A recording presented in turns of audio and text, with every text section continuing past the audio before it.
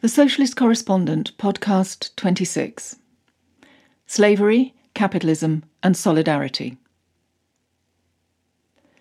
Many of the stately homes in Britain were built with slave trade money. According to Slavery and the British Country House, an English heritage study, the elite landowners who built these country houses utilised notions of gentility, sensibility and cultural refinement in part to distance themselves from their actual connections to the Atlantic slave economy. The reality of that economy entailed kidnap, murder, rape and torture to enforce the commodification of human beings. Yet heritage plaques on buildings still describe former slave traders euphemistically as West India merchants and slave owners as West India planters. Unlike the US, which had slavery on its own territory, Britain has been able to cover up its history because most of its slavery was overseas, though house slaves existed in Britain in the 18th century, often as conspicuous displays of wealth, as portrayed, for example, in Hogarth's Harlot's Progress. Despite slavery's low profile in this country, British capitalists made vast wealth out of the slave industry. The growth of Bristol, Liverpool and Glasgow can be traced to the lucrative slave trade. Where once Norwich was England's wealthy second city, Bristol's population overtook it by the 1740s, Edward Colston's slave trading playing an important role. Belfast grew from a small town to an industrial city on the back of trade with Africa and America, its shipbuilding, rope-making and shoemaking supplying the growing slave trade. In Capital Volume 1, The Genesis of the Industrial Capitalist, Marx points out that the turning of Africa into a warren for the commercial hunting of black skins is one of the elements that signalised the rosy dawn of the era of capitalist production. Earlier, in The Poverty of Philosophy, in 1846, he wrote, "Direct slavery is just as much the pivot of bourgeois industry as machinery, credits, etc. Without slavery you have no cotton. Without cotton you have no modern industry. It is slavery that gave the colonies their value. It is the colonies that created world trade, and it is world trade that is the precondition of large-scale industry. Thus, slavery is an economic category of the greatest importance." University College London's Legacies of British Slave Ownership project shows that up to a fifth of Britain's richest families made their money from slavery. Yet what we hear mostly is a self-congratulatory tale of British decency in abolishing the slave trade in 1807 and slavery itself in 1833. Historian Kate Donington calls this the moral capital of abolitionism, which has served usefully as a means of redeeming Britain's troubling colonial past. The Emancipation Act of 1833 only abolished slavery in the Caribbean, stipulating that for 4 further years, released slaves had to work unpaid for 45 hours a week for their former masters. Meanwhile, slavery remained legal in India until 1848 and in Nigeria till 1901, while domestic slavery continued in northern Ghana till 1948. Indentured labour was not covered by the abolition laws. Massive loopholes existed after abolition, with British ships using Spanish or Portuguese flags to transport slaves. The Royal Navy's West Africa Preventative Squadron, supposed to catch the now illegal slave ships off the West African coast, frequently resold captured ships back to slavers. British capitalists were still able to invest in the enormous slave markets in countries where it remained legal, Brazil, the Spanish colonies and the US, and in slave-worked mines and plantations. British consuls in these countries personally owned slaves.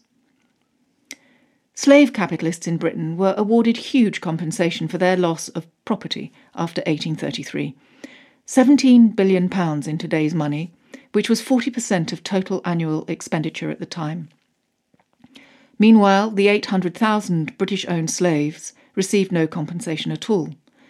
The historian David Olusoga criticised the trivialising nature of a Treasury tweet in 2018. Here's today's surprising Friday fact. Millions of you helped end the slave trade through your taxes. He pointed out that it took until 2015 for British taxpayers to pay back this government debt, the largest bailout in history, before 2009. What the Treasury should have said was, slavers made fortunes from both slavery and its abolition, at the expense of taxpayers, who included the descendants of slaves. The Black Lives Matter movement has finally forced some of the UK's major capitalist institutions to issue statements admitting their complicity in slavery. The Bank of England has confessed that 25 of its governors and directors were major slave owners or slave traders. A spokesperson said, "As an institution, the bank was never itself directly involved in the slave trade, but is aware of some inexcusable connections involving former governors and directors, and apologises for them." The big banks have also made statements. RBS, founded in Edinburgh in 1727, said it had financed plantation owners and that its directors personally owned slaves.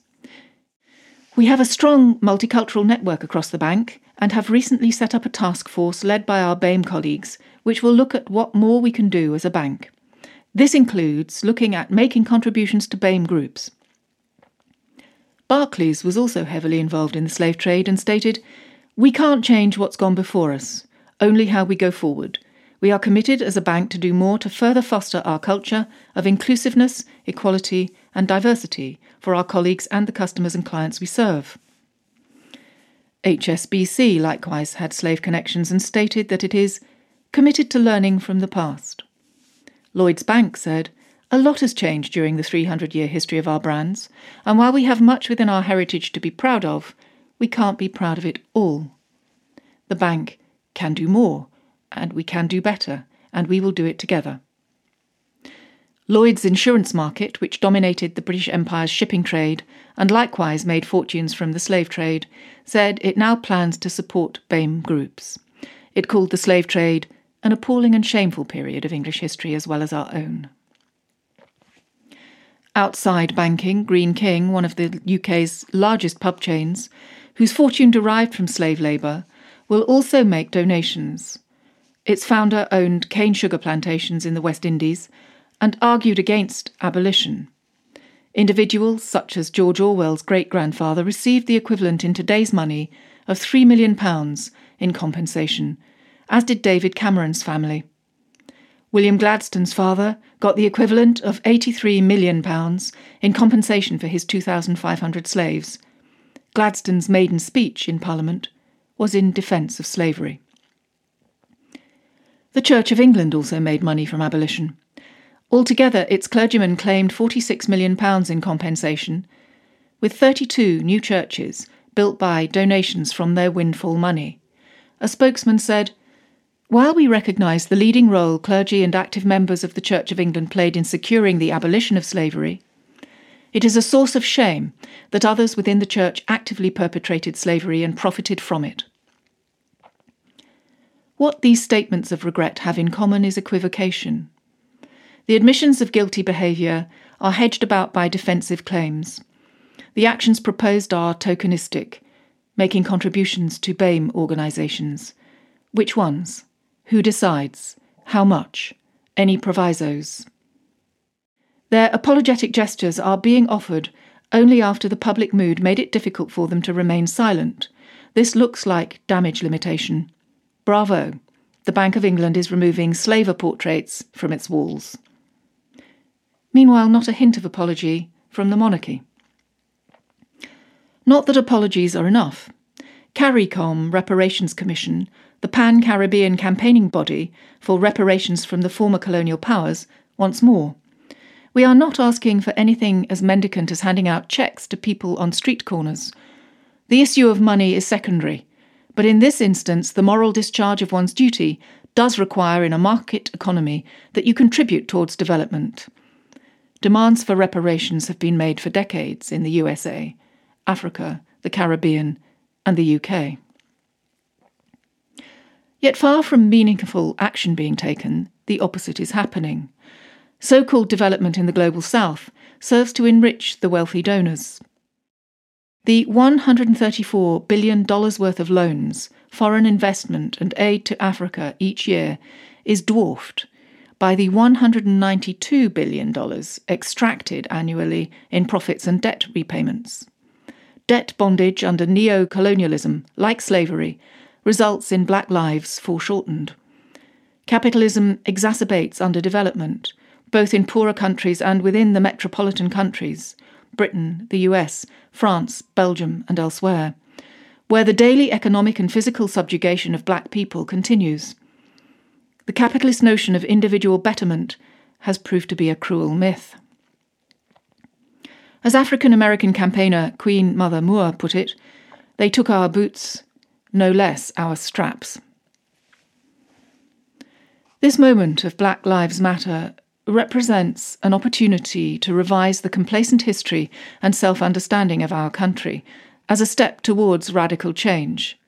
The movement's published aims are to dismantle imperialism, capitalism, white supremacy, patriarchy, and the state structures that disproportionately harm black people. This is not an exercise in guilt-tripping the white population.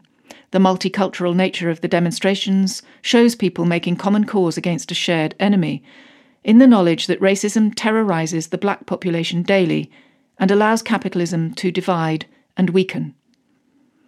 Marx's declaration that labour in a white skin cannot emancipate itself where it is branded in a black skin remains as true as ever.